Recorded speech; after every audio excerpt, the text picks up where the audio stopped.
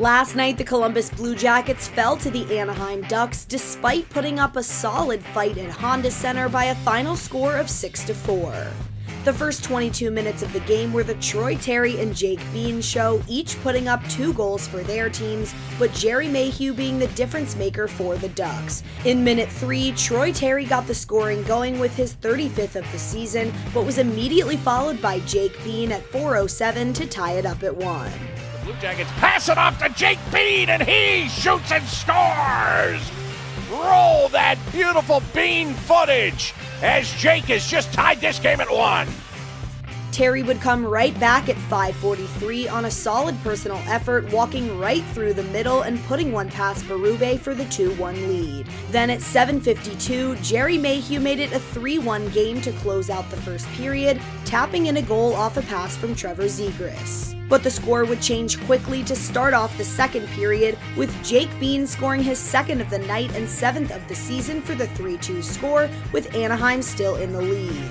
Adam Boqvist out at the blue line. He's got it for the Blue Jackets. Skates it into the left wing circle. Drops it on the half wall left wing side.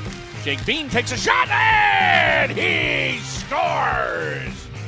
Double portion of Bean here on this Easter night as Jake gets his second of the game. And the Blue Jackets are now trailing 3-2. The tides would turn in favor of the Blue Jackets once again when Sean Kuraly found the back of the net himself at 10:52 to tie it back up at 3 goals apiece. Sam Steele turns it over right in front. Here's Robinson, puts it over to Kuraly, and he scores!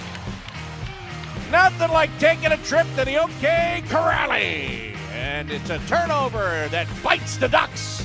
And the Blue Jackets have tied this game at 3. This 3-3 score led into the third period where Trevor Zegras continued the scoring, the 4th goal last night for Anaheim, also a backdoor tap-in, but this time he was on the receiving end of the puck, making it a 4-3 game.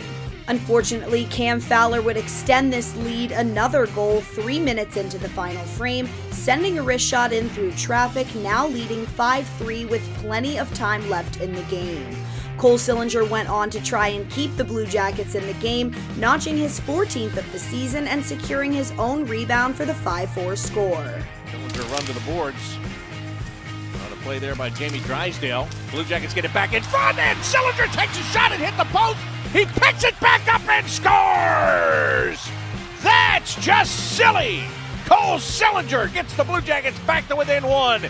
It's a 5-4 game.